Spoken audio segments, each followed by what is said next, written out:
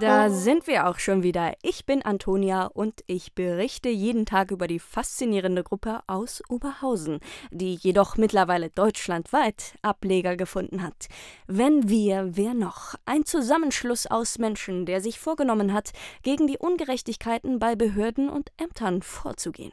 Zu lange Wartezeiten, verspätete Digitalisierung, fehlende Englischkenntnisse der Mitarbeitenden, das Verzögern der Auszahlung von Sozialleistungen, zu hohe Steuerabgaben bei Geringverdienenden, Probleme bei der Verlängerung der Aufenthaltsgenehmigung durch ewige Wartezeiten. Diese Gruppe ist von vielen Dingen vor allem das: genervt. Zunächst sind sie durch Flugblätter, Graffiti und tägliche Treffen an der Wertachbrücke aufgefallen.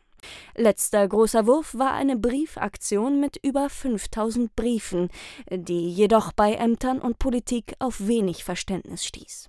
Klar, das hat das sonst mehr oder weniger flüssige Arbeiten gestört und den Mitarbeitern viel Zeit gekostet.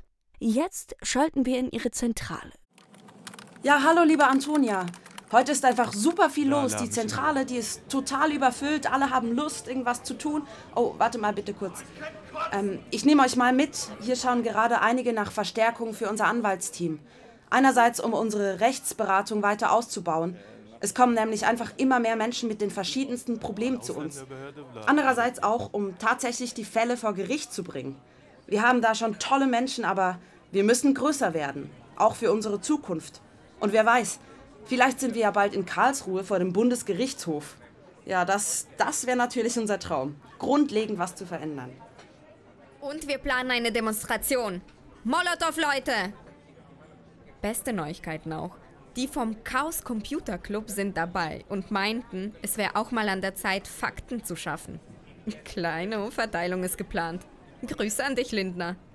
Der Hackerangriff wird wohl bald wahr werden. Joch, schreib hier mal groß drauf: Staatsbürgerschaft für alle. Was höre ich da? Na, also, das jetzt aber ganz sicher nicht. Du, Dunja, habt ihr hier ein Fax? Ich habe einen Brief vom Sozialamt gekriegt von meiner Schwester. Die wollen, dass man per Post oder Fax antwortet. Habt ihr eines hier? Nee, tut mir leid, aber wir können mal rumfragen.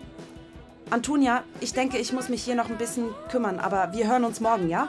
Und kommt zu unserer Demonstration. Und vergesst nicht, eure Banner mitzunehmen. Ich hab nichts zu tun und nichts, das mir auffällt. Und das ist gut.